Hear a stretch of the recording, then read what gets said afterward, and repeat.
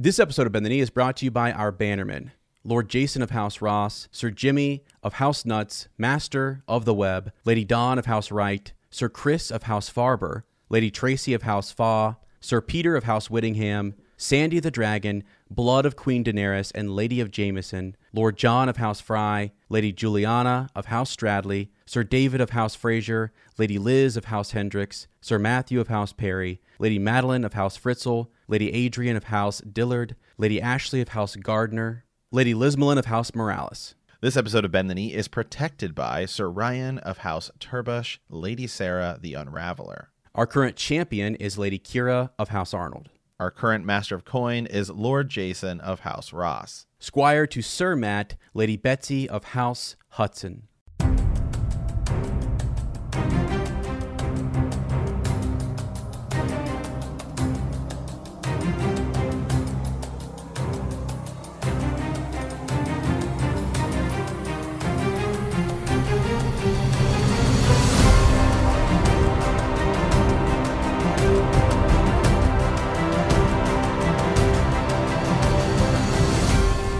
Hello and welcome to Bend the Knee, a Song of Ice and Fire podcast. I am Sir Matt, the Bud Knight. And I am Sir Ezra, the Watchful. Welcome to our Song of Ice and Fire book club. Today we're into Jon 6 of A Clash of Kings. And our Raven today, we will be discussing the Targaryen bloodline and is it worth it? As we did two videos, we haven't posted them just yet, but we did two videos talking about the big news. George R. Martin has signed a reportedly mid-8-figure deal, which to me sounds like $50 million. That's what mid-8 figures is. And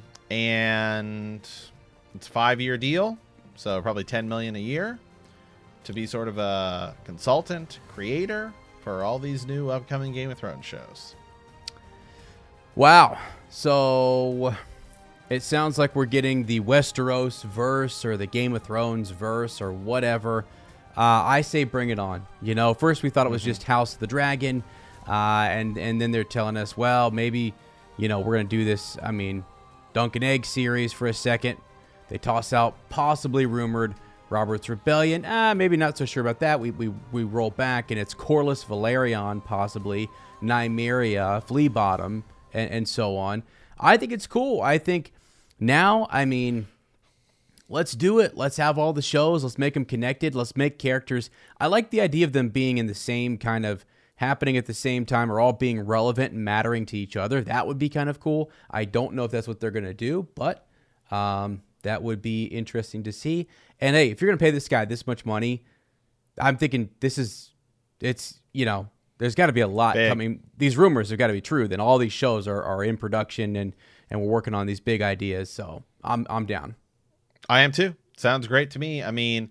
What it means for Winds of Winter, who knows? We talked about this in our video.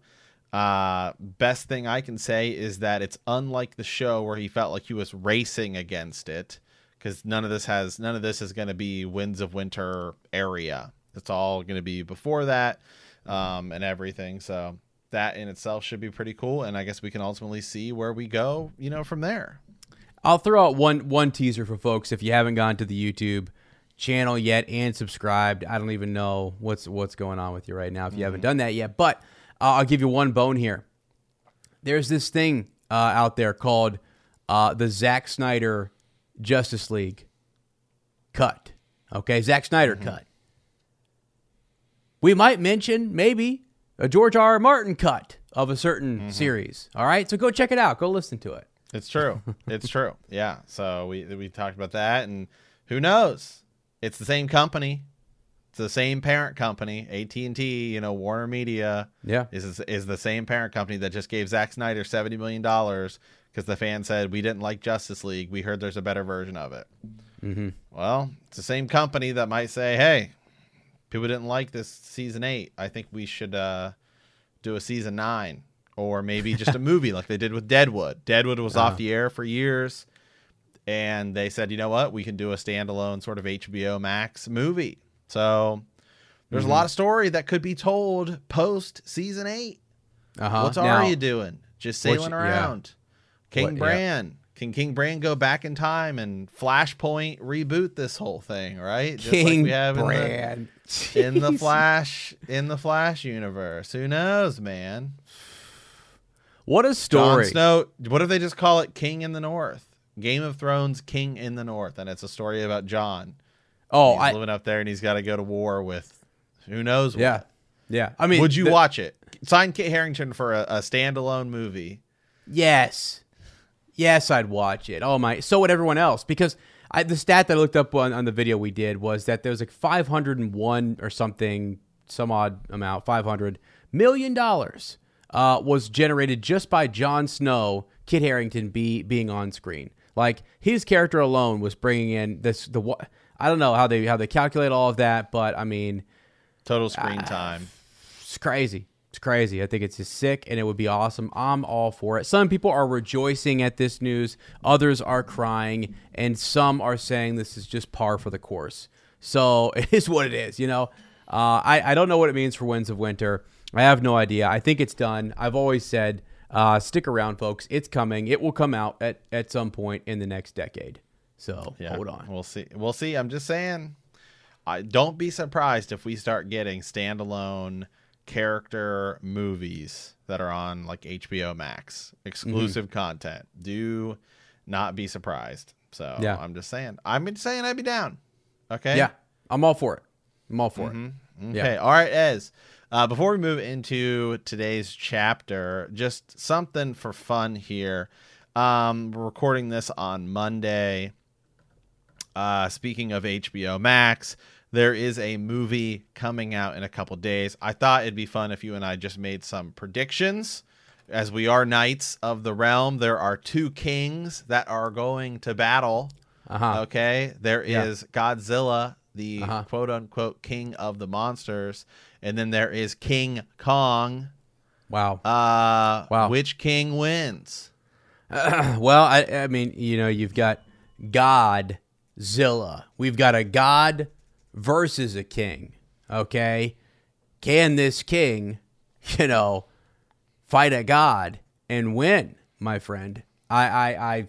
Rumor has it he bows to no one. That's what I'm saying. I don't know. I'm in the faceless gods. He vows to no one. No one. That's who he bows to. Yeah.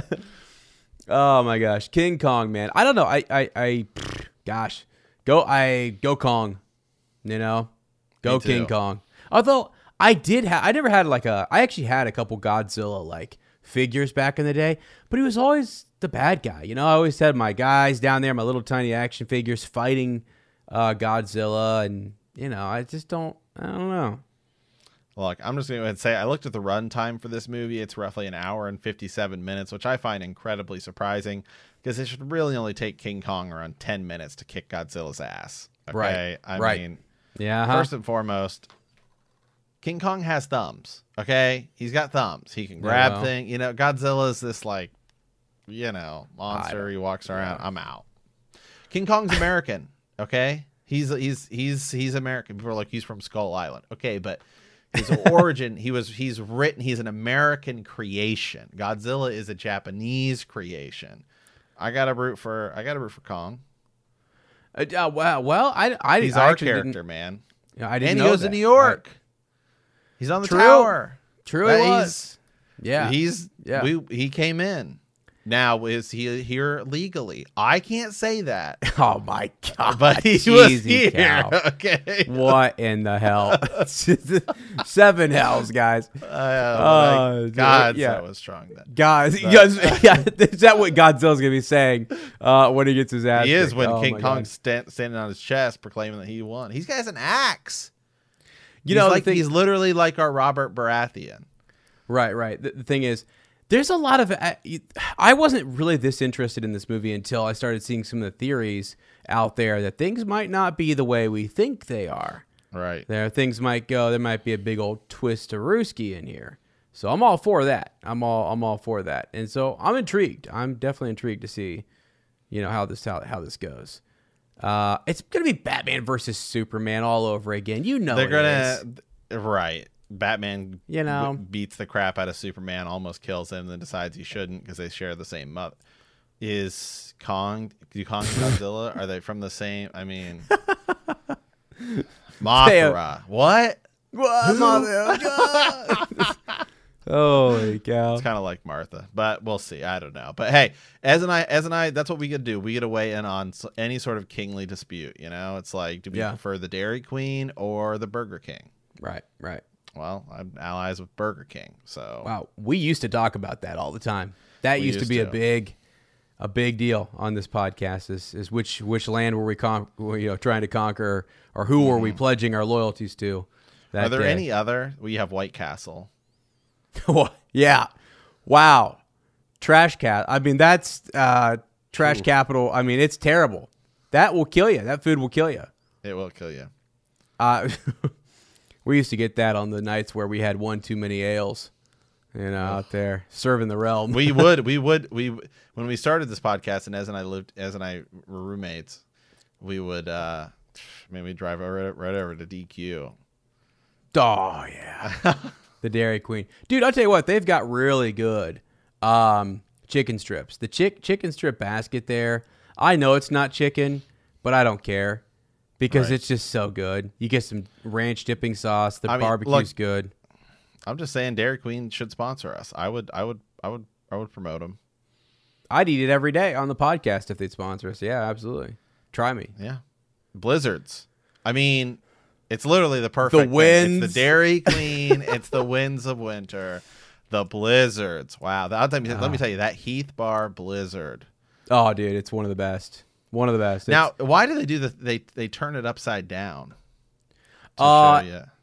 It's just a demonstration of their power. Like that, it's still cold, it's fresh. I don't know. Why do they do that? Secret. It is a little scary the first time. Like the first time that happened to me, they hold out the window and I put my hands underneath it, like, oh shoot, dude, Jesus Christ, man, don't drop any of that. Oh god. Have you seen the TikToks where people? Well, I'll skip it, whatever. But the TikToks where people are like acting like they're going to Dairy Queen for the first time. And they're like. Acting like no, really? I don't know what the hell's going on here. So like when they hand them their card, they like turn their hand over and like, okay, here you go. Like, dude, remember? I mean, I'm sorry, guys, as we kind of go down a rabbit hole here. Remember the days when we used to? Does anybody still remember the days of second breakfast on this OG, very man. feed? Hey, Smokes, man! It's gonna get pushed out of the iTunes feed. It's so about you have to be go to it. very close. But you know what we did there? We did some season 7 Game of Thrones reviews are still up there. Yep. Initial reactions, and then also we did Dunk and Egg. We did the full Dunk and Egg thing. That's right, we did. That's right. Wow. Yeah, our lit review series. Wow. Mm-hmm. Interpretive fan fiction. That was fun. Wow, how we've changed. Mm-hmm. Crazy times. All right, guys. Well, with that, let's dive into the chapter for today, which is chapter 51, Jon 6 of A Clash of Kings. As Qhorin Halfhand's party moves through the Skirling Pass, they note watchers high up in the pass. Qhorin sends Stone Snake and Jon to dispatch the watchers, and they are warned not to let them sound a horn. Stone Snake teaches Jon how to climb a sheer cliff face as they eventually reach the top above the wildlings. There are 3. After killing 2, the third turns out to be a woman, Ygritte.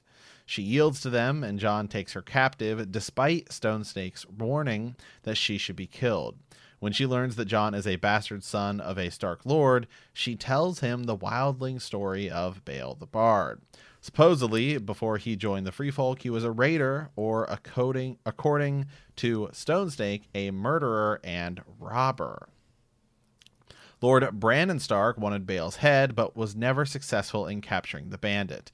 To teach the Lord a lesson, Bael slipped into Winterfell, calling himself Bard Sigric, which means deceiver in the old tongue of the First Men, which the giants still speak. In return for his performance, he requested the fairest flower in Winterfell, and the Lord gave him the rare winter rose. That's the blue rose, right? That was so commonly associated with Lyanna Stark. In the morning, the singer was gone along with Lord Brandon's daughter. A year later, the Lord's daughter was found in her bedchamber with a young baby. Bael had hidden her near the crypts of Winterfell. 30 years later, when Bael was king beyond the wall and led the wildlings south, it was his son, the new Stark Lord, who slew Bael, since the bard would not harm his son. Upon returning home, the young lord's mother killed herself when she found out Bael was dead. The young lord was said to have eventually been killed by one of his bannermen. Jon does not believe the story, which claims that the blood of the Starks and the wildlings is the same. When Qhorin and the others arrive, Ygritte recognizes the half-hand and confirms that the wildlings would kill him if he yielded. Qhorin's men state that she should be killed, and Qhorin leaves Jon alone with Ygritte to carry out the task. Ygritte tells Jon that Mance Rayder would accept him if he ran off with her. Jon, about to behead her, finally stops himself and tells her to run. Yep. Yeah, so some sort of immediate big takeaways. Now, if you remember the last chapter we did a Hodor episode last time, but the last chapter we did was the Theon chapter, in which we were talking about the potential of Theon actually kind of being a kinslayer, right? And maybe that the boys that he will end up burning, that he thinks are just the miller's the miller's wife, right, sons. Some of that there's theories that those are actually Theon's sons, because he says, well, I've taken her around for a time or two. And in this chapter there is that line which we referenced in that chapter, where they're talking about how kinslaying is bad even if you don't necessarily know it's yours. So that is sort of something to kind of think about in carrying over.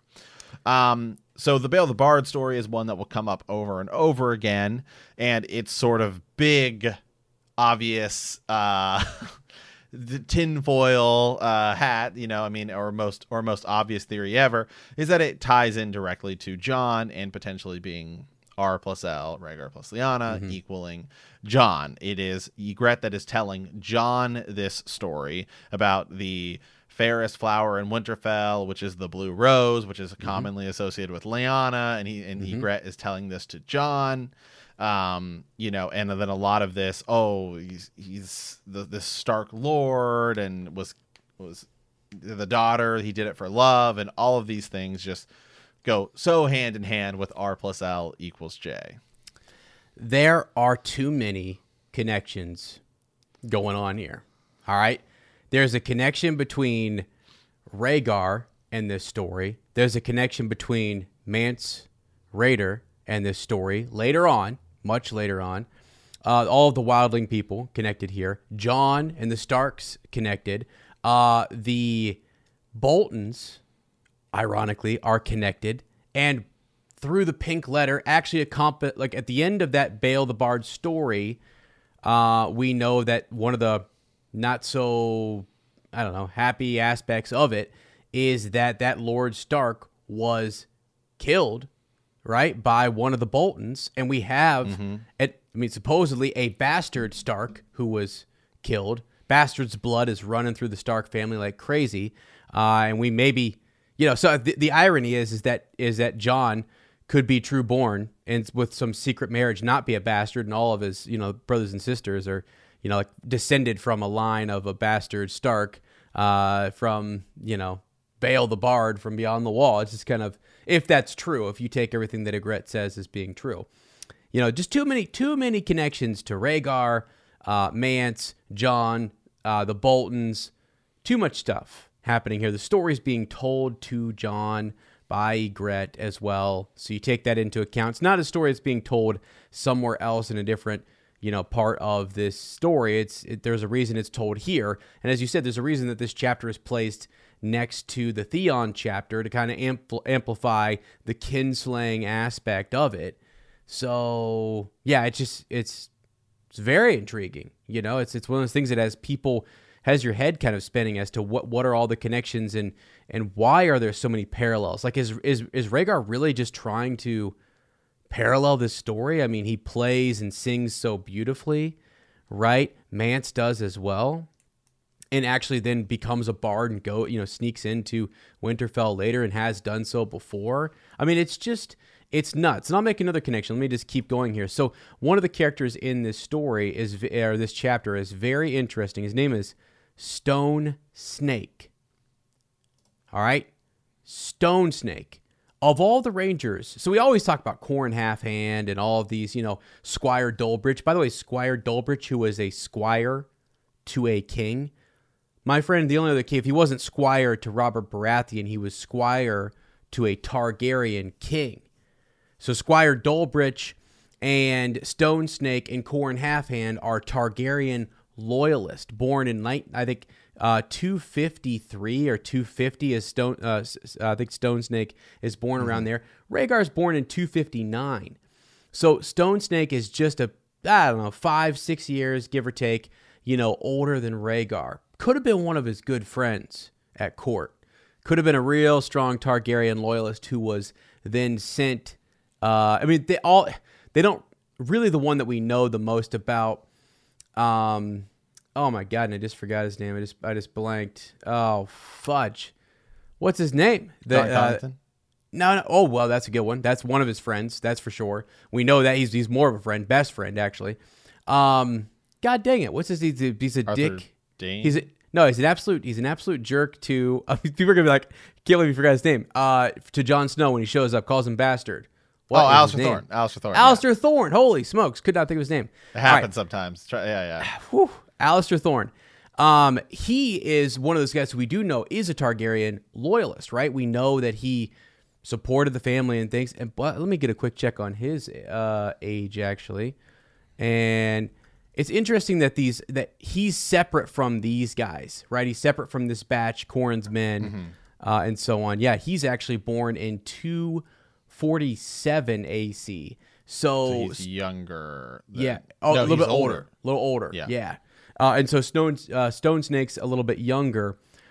And so again, but anyways, the idea is they're around the same age as Rhaegar, which I just think is highly interesting because we just made all those Rhaegar connections with Bael, the Bard, and the story, in Winterfell directly, and then the roses and the tourney at Harrenhal. I mean, the connections just kind of go on and on and on, and you're like, wow, there's no wonder people think that Mance is Rhaegar, or Qhorin Halfhand is Arthur Dayne is a big common one. There's a lot. There are a lot of these characters that, oh man, when you really start thinking about it, if you want to go down that route. Now, Stone Snake himself is also pretty interesting because he's not in the book much, but he is in this group with Qhorin Halfhand and Ebben and Squire Dulbridge, as you said, and they're all going now. What ends up happening is, as we'll see in the next chapter, Ygritte runs, right? That's a whole big deal. And then Qhorin and Jon get captured. Qhorin allows himself sort of to be killed by Jon. And then we don't really actually know what happens to Stone Snake. He's lost. And he climbs up a mountain, and Mance Rayder says, it's too high for us to climb. Right? It wasn't worth the trip up there. And Jon at one point thinks about him and says, I think he's still out there. I think he's still out there. That's kind of it. So, yeah, exactly. And so he's one of those guys that when it comes to Hardhome and us going there, maybe at the end, going into Winds of Winter and stuff, I've thought about Stone Snake. And you think about a snake, a dragon, snakes and dragons connections, and stone and so on. There's something to all of that, even just being a loyal Targaryen guy. And I am saying he is. I'm not. The reason, let me back up here. The reason that I say Stone Snake is kind of loyal, that he could be this loyalist, is the time frame works out that these guys, when they come to the wall, or they take the black, it's never really talked much about as to why they took the black, and it's the proximity of Squire Dulbridge and the way in which they respect Qhorin and they take orders from him and they don't flinch. They have great renown. They just seemingly are men who are, I don't know, it feels like they have previous, like a previous allegiance to Qhorin Halfhand, and they follow him in a way. Like they take orders. Like when he tells, I forget which one it is in the next chapter, to stand in the pass and to protect their rear and to give them a chance to flee. There's no hesitation. There's no whatever. It's someone volunteers to die. They volunteer to turn around and face wildlings, knowing that it's going to kill them. No struggle. No kind of like. This is the mission. This is the job. You know, you have to save Jon. You have to go back. It's for the Watch. It's to guard the realms of men. It's whatever. And it just seems like there's an extra military layer or presence that goes beyond just what you have at your typical men of the Night's Watch. And that's why they're so fascinating to me.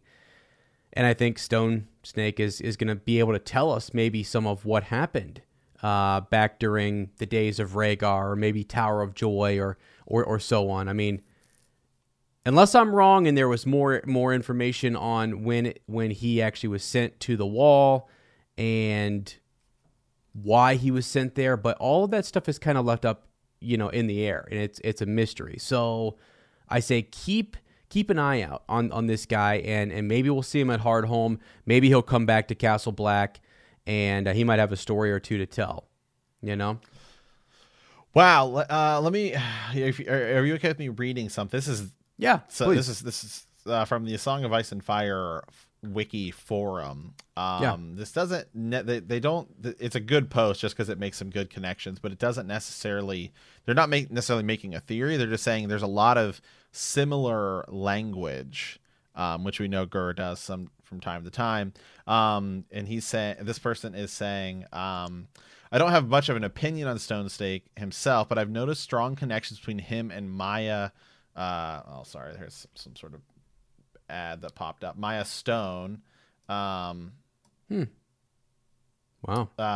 He's saying Stone Snake calls the mountain mother, while Maya refers to the mountain as father. They're both guides through mountainous passes. And so hold on, let me refresh this page. You sometimes as you just get an ad and it just kind of pops up. Jeezy gal. I mean, disturbance. Song of Ice and Fire forum here. Okay. Anyway. Okay. Perfect. So he's saying both Maya and Jon remember a long gone parent. There's a lot of veil imagery that surrounds Stone Snake.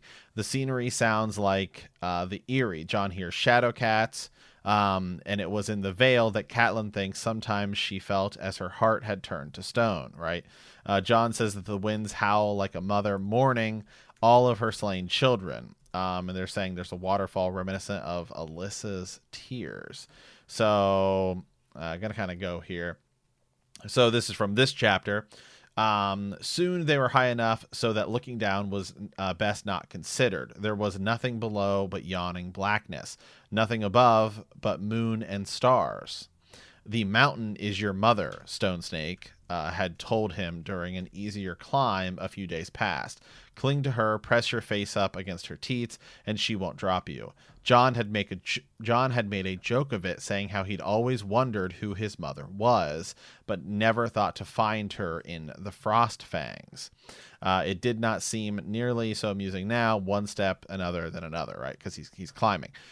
But keep in mind, he did not think he would find her in the Frost Fangs, and then we literally get the story of Bael the Bard, which has a lot of similarities and connections, potentially, to his mother, if she is, in fact, Lyanna Stark. So, A Feast for Crows, Elaine 2. Maya shook her head. I remember a man throwing me in the air when I was very little. He stands as tall as the sky, and he throws me up so high that it feels as though I'm flying. We're both laughing so much that I can hardly catch a breath, and finally I laugh so hard I wet myself. But that only makes him laugh the harder. I was never afraid when he was throwing me. I knew that he would always be there to catch me, she pushed back her hair. Then one day he wasn't. Men come and go, they lie or die or leave you. A mountain is not a man, though, and a stone is a mountain's daughter. I trust my father, and I trust my mules. I won't fall. So they're saying also in Jon 6, the wind cut like a knife up here and shrilled the night like a mother mourning her slain children. So here we go. It says, yet even so, Jon Snow was not as sorry as he had come. There were wonders here as well. He had seen sunlight flashing on icy thin waterfalls as they plunged over the lips of sheer stone cliffs, and a mountain meadow full of autumn windflowers, blue cold snaps and bright scarlet frostfires, and stands of piper's grass in russet and gold. He had peered down ravines so deep and black they seemed certain to end in some hell, and he had ridden his Garin over a wind-eaten bridge of natural stone with nothing but the sky to either side. Eagles nested between in the heights and came down to hunt the valleys, circling effortlessly on great blue-gray wings that seemed almost part of the sky. Once he had watched a shadow cat stalk a ram flowing down the mountainside like liquid smoke until it was ready to pounce. Then in John, I don't know why they included that there, that they didn't highlight anything. Well, Clash of Kings, yeah. John 7. I'm almost done here with the connections. A vast blue, so this is the next chapter. A vast blue-white wall plunged one end of the Vale, squeezing between the mountains as if it had shouldered them aside. And for a moment he thought he had dreamed himself back to Castle Black. Then he realized he was looking at a river of ice several thousand feet high. Under that glittering cold cliff was a great lake, its deep cobalt waters reflecting the snow-capped peaks that ringed it. So again, in A Game of Thrones, Catelyn 6, Cat links Maya Stone with Jon. Maya Stone, if it please you, my lady, the girl said. It did not please her. It was an effort for Catelyn to keep the smile on her face. Stone was a bastard's name in the Vale, as snow was in the north, and flowers in the High Garden and each of the Seven Kingdoms custom had fashioned a surname for children born with no names of their own. Catelyn had nothing against this girl, but she suddenly could not help think of Ned's bastard on the wall, and the thought made her angry and guilty both at once. She struggled to find words for a reply. So this person's saying, I'm not necessarily saying that there's any connections, but it is just something interesting to kind of look at, maybe these sort of connections that tie Maya Stone with Jon, with some of the language in this chapter, as well as like mountain is your mother and finding your mother, and Maya's thinking of her father. And so it is kind of interesting just to, it's certainly connections I've never looked at before. No, I think that's fascinating. What I draw from that is more of a connection between Maya Stone and the Vale and that mountain region, and amplifying when you want to connect that to the situation where Jon is reflecting on his mother and his bastardry and things like that. There's a connection in the idea that they're both air quote bastards, right? Or that they're both thinking about their parent, their parents. Right, at that time. Let me bring up an interesting connection for you. Okay, and I wasn't sure if I was going to go how deep and sweaty we wanted to get here, but let's do it. All right. So there is colors are important. Colors, eye color, hair color, the seed is strong, and so on. It's very important in A Song of Ice and Fire. There is one color mentioned in this chapter in direct correlation to Stone Snake that is kind of blows me away. Let me read a couple things. So this color is found 8 times. You can search it in a Clash of Kings. You'll only find it 8 times. 7 times you will find it in a Daenerys chapter. 7 times you'll find it in a Daenerys chapter, and 1 time it's mentioned next to Stone Snake. Okay. So Targaryen connection here. So then that color is indigo. Indigo. All right. So let me read. So a couple of these, just various things around Dany. And a lot of it's like some of it's when she's going in with the warlocks and different things, and some of it's just whatever. So it's interesting. Take it whether it's purple or blue or whatever you want to think the color is. I mean, I don't even know what indigo really is, right? But we have this famous quote, Dawn and Qhorin Halfhand arrived together. The black stones had turned to gray, and the eastern sky had gone indigo when Stone Snake spied the rangers below. winding their way upward. So now, is that color that one? What is that? What? Why throw the color indigo in there, and why Is it talk? Is it some type of hint for Stone Snake, the other Rangers, for Jon? Who knows? It's just interesting. I'll read a couple of the Danny quotes. So, let me see here. When let's see, Black Wings buffeted her around the head, and a scream of fury cut the indigo air. This is again when she's in indigo. Seems to be when she's in with the with the warlocks, right? So she's making her way through the indigo murk. Let's see, a deep, ponderous throb of sound. Each pulse sent a wash of indigo light when she's in there. Let's see. The man had her brother's hair, but he was taller, and his eyes were a dark indigo rather than lilac. Aegon, he said to a woman nursing a newborn babe in a great wooden bed. What better name for a king? Now, that's the one where I was like, okay, at first I'm thinking, indigo is just this murk and this haze and this color feature that's around the Undying Ones or whatever. And then there's the connection to her brother. So they're all in Danny chapters where you have that indigo reference. And then we have a connection to her brother's hair. He's taller. His eyes were a dark indigo rather than lilac. We're looking for Rhaegar connections, are we not? I mean, right there's one. I mean, that is a Rhaegar connection, a one color, one word situation that I just don't think you can ignore. And, you could describe the sky 100 different ways, man. You could have picked tons of different words to indicate purple, blue, type of color for the horizon, but they chose that color, and it's so it's true. Yeah. Indigo. I had to pull it up here because I was like, is it more purple or is it more blue? Well, right. I mean, technically, it's in the It's in the middle of blue and violet. Right. It is in the rainbow. Okay. It's a rainbow guard. All right. All right. Hey. Is there a connection? No, you're right. It is. No, it is interesting, especially the fact that you said that it only shows up one time. That's kind of like the Arbor Gold thing, right? Where you have the Arbor Gold wine that shows up in very specific situations, and every time it does, it means that there's some sort of betrayal going on or something like that. These things are literally the level at which he's writing, which is why Winds of Winter is probably never coming out, because he's like, well, hold on, I got to make this connection to this connection to this connection. Right. Yeah, that level is intense. Let me keep going here, just so you guys can get an idea of this one color. I know it seems kind of crazy, but in A Dance of Dragons, indigo is found once in a Dany chapter. Feast for Crows, nothing, right? Storm of Swords is found twice. Game of Thrones, indigo, the color is found, let me take a quick search here, 4 times. Most Dany chapter. This one's kind of spread out, though. It is Catelyn, Sansa, and Catelyn.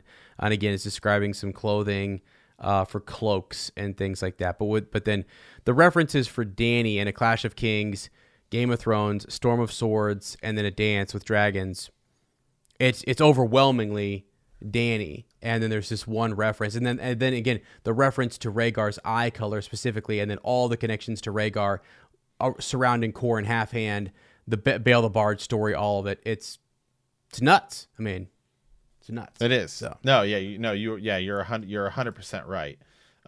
It is nuts. All of the connections in this chapter. I mean, this is a chapter that gets referenced a lot. I think of it a lot like that Bran chapter, Bran 3 in A Game of Thrones, because while the actual overall story of this chapter itself is like pretty straightforward, it's all the language that's used outside of it. It's one of those like handful of chapters that you can point to in almost any situation and be like, well, this is the chapter. This is one of those chapters. It's also interesting. And think about this is with the Bael the Bard story that Ygritte tells here. Ultimately, we think of, well, you look at the Bael the Bard story, and what ends up killing him, Bael in the end, is he refuses to kill his son. It's kind of this tragic, poetic story. And then we think of sort of Rhaegar with that story too.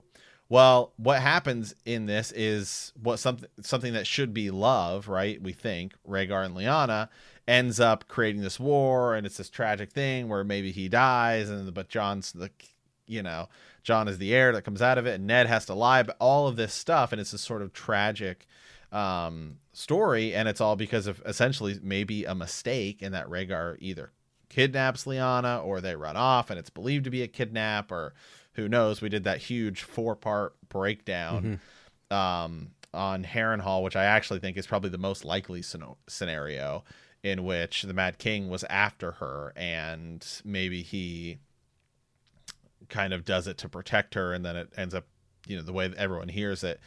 But at the end of this, Jon does something where he basically makes a mistake, really, and that he won't kill Ygritte, and then it causes Qhorin to get killed. I mean, yeah, all of the things that happen here because of Jon's decision.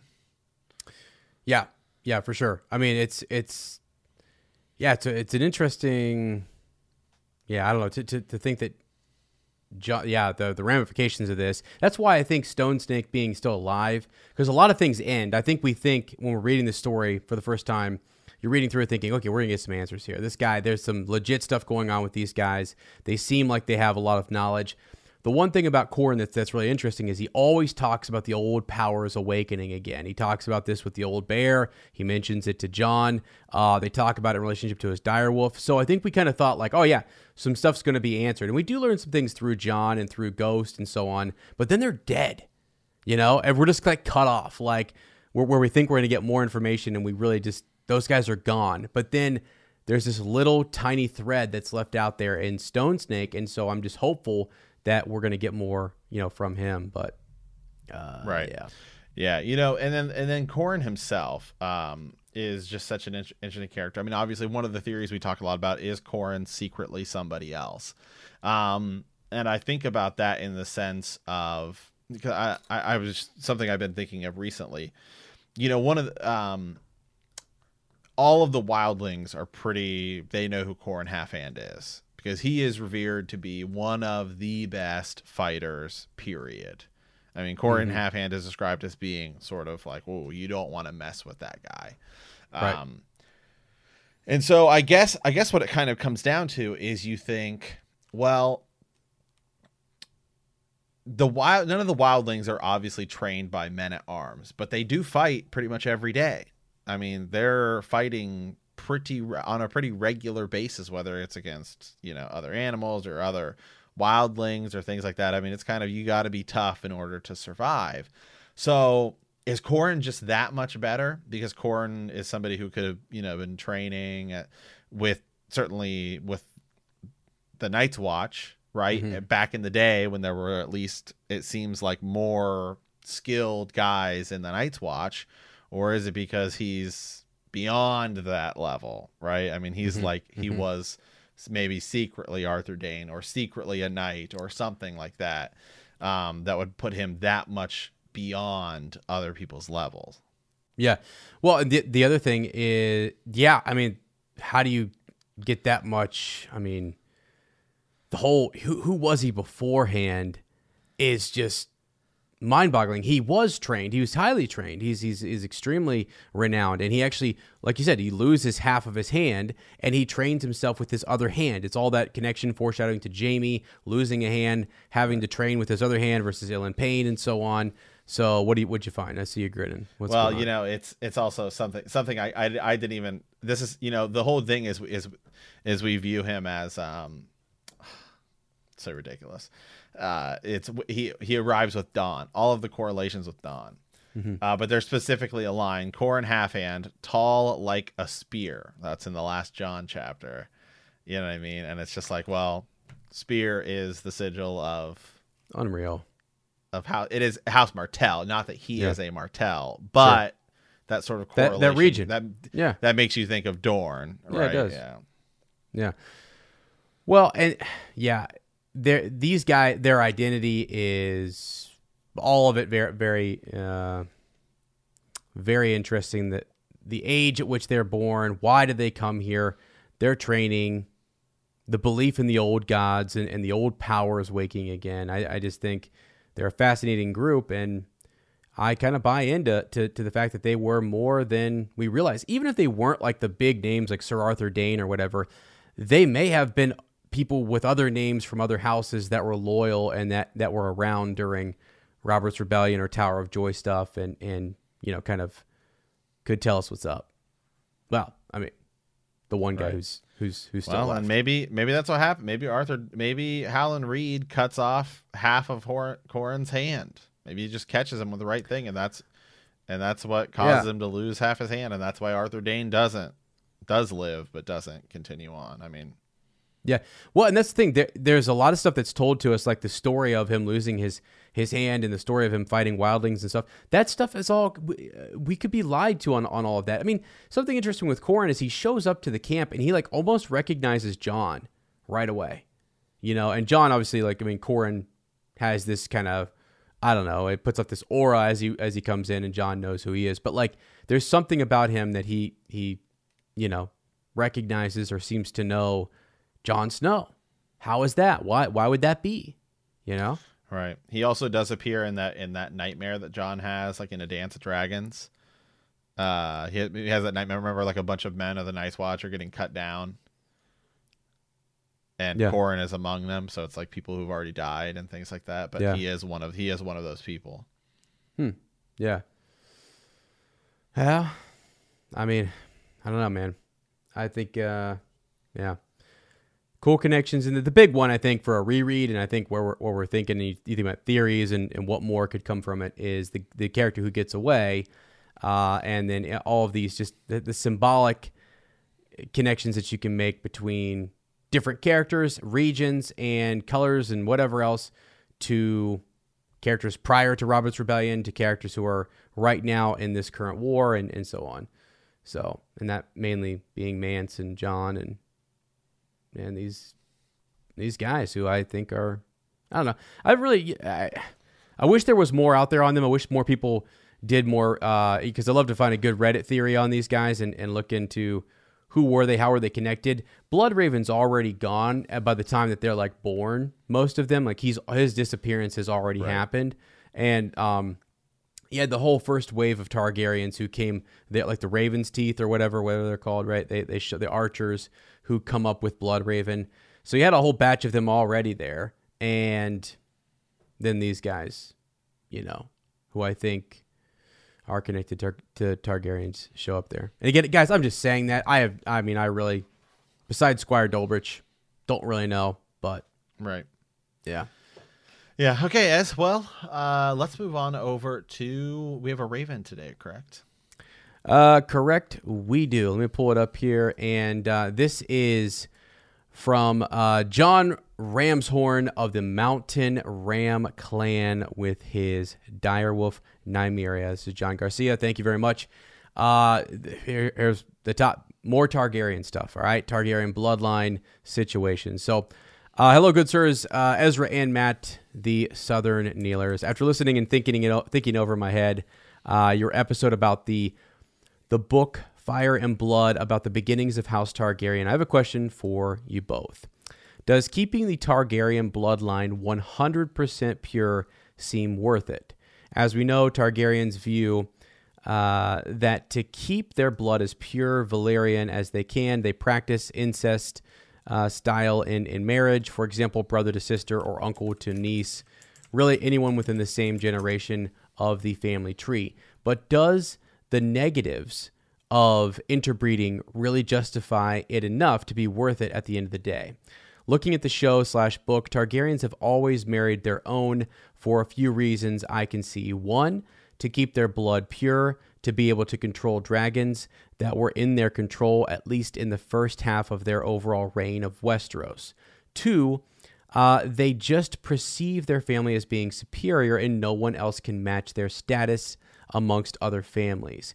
And three, since the family has the precedent of family marriage, siblings seem to really fall in love with each other and will marry willingly and even go against their parents' wishes of other non-Targaryen betrothals, and instead marry their siblings due to growing up together and being in love. Observing at all the damage intermarrying siblings has caused upon the family and the realm. For instance, weaker offspring from the many generations of inbreeding, especially women or men not being very fertile for future generations, the madness or loss of sense and mental capacity that seems to strike at random. Or, as the saying is, every time a new Targaryen is born, the gods toss the coin in the air and the world holds its breath to see how it will land. And of course, the other final negative to have intermarrying siblings is losing out on potential marriage alliances with other families and regions around Westeros. Aegon V Targaryen, also known as Aegon the Unlikely, betrothed all of his children to other families to help solidify the Targaryen rule and prevent future civil wars, such as the Dance of Dragons, but his children rebelled and instead abdicated or just married their siblings in secret anyway. Not having a wide net of marriage alliances most likely led to a future downfall because there were no blood relations to be called and held true to oaths in any other wars or in any future wars. Was it really worth having a pure bloodline to keep control of dragons as the Targaryens had thought? Even during the Dance of Dragons, dragon seeds or low-born bastard children were able to become dragon riders, loyalty not being assured though. And in the TV show, Jon Snow is able to connect a bit with Drogon and can definitely control Rhaegal to ride into battle. Who knows in the books, because we still don't know Jon's future. Wouldn't it be better for only first cousins to be allowed to marry, which many in Westeros already do? So no religious/cultural problems there. And also it would help to reduce the madness or the insanity, birth problems, and strengthen alliances with more marriages. If cousins are getting married, one parent is still a Targaryen, so the bloodline is still kept up. But in the end, is a pure Targaryen bloodline worth all the negatives that come with it? Hope this makes sense. I just wanted to hear you guys' thoughts on that. Thanks for listening from the True North, and that is John. So thank you, John. And it's an interesting question, my friend. It's interesting to think about the old Targaryens and their logic and their mindset behind continuing to keep that bloodline pure. What was the reasoning behind it? You know, what's the real reasoning behind it? And does that change over time? And should it have shifted after they lost the dragons? You know, I wonder if it ultimately has something to do with just the idea. I mean, there's a few ways to look at it. One, if you are keeping it essentially in the family, let's say, then you, even though there are civil wars that happen between the Targaryens, you do limit the amount of claims that other people could have on the throne, right? Like if you're constantly going out and outside and outside and outside, all it takes is one Targaryen to die, and then suddenly this new house is in charge because, well, they were married to it, like much like we see with Cersei, right? Kind of how the Lannisters ultimately end up sitting the throne because, well, in the show, right? Because there's nobody else left to take it, and she's the only one there. So you do, in that regard, you could certainly make that argument that at least it's going to be a Targaryen, and we can choose amongst ourselves. It's not like we have to worry about the Greyjoys and the Starks and the you know, anybody, the Valyrians, any of these other houses, which actually is somewhat kind of what happens in the Dance of the Dragons, right? Because it's Alicent Hightower, who is the new queen that comes in instead of Rhaenyra, because they said we don't want a woman, but are we going to go with an actual Targaryen, or are we going to go with this kind of line? And that's some of the argument there. Kind of some of the argument in the Blackfyre Rebellion, right? I mean, by all accounts, that one's even more interesting because technically he's a bastard, Daemon Blackfyre, but he's actually a bastard of a Targaryen and a Targaryen who he then legitimizes.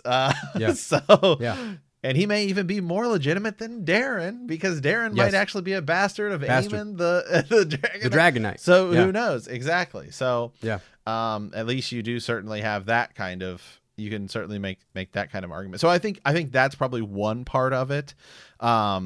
At least that was probably it initially, and then maybe it just got to this idea where, hey, we can keep there's power. I'm sure there's obviously people thinking there's power in our bloodlines.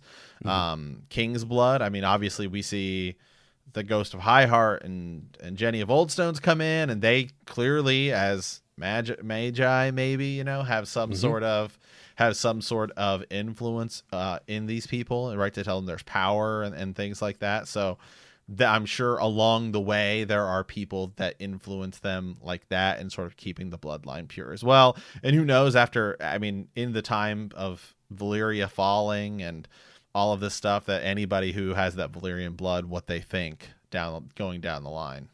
And then it just becomes the norm, and then they just go with it. Yeah, oh, absolutely. So I guess I originally was thinking dragons, that's going to be your main reason, right?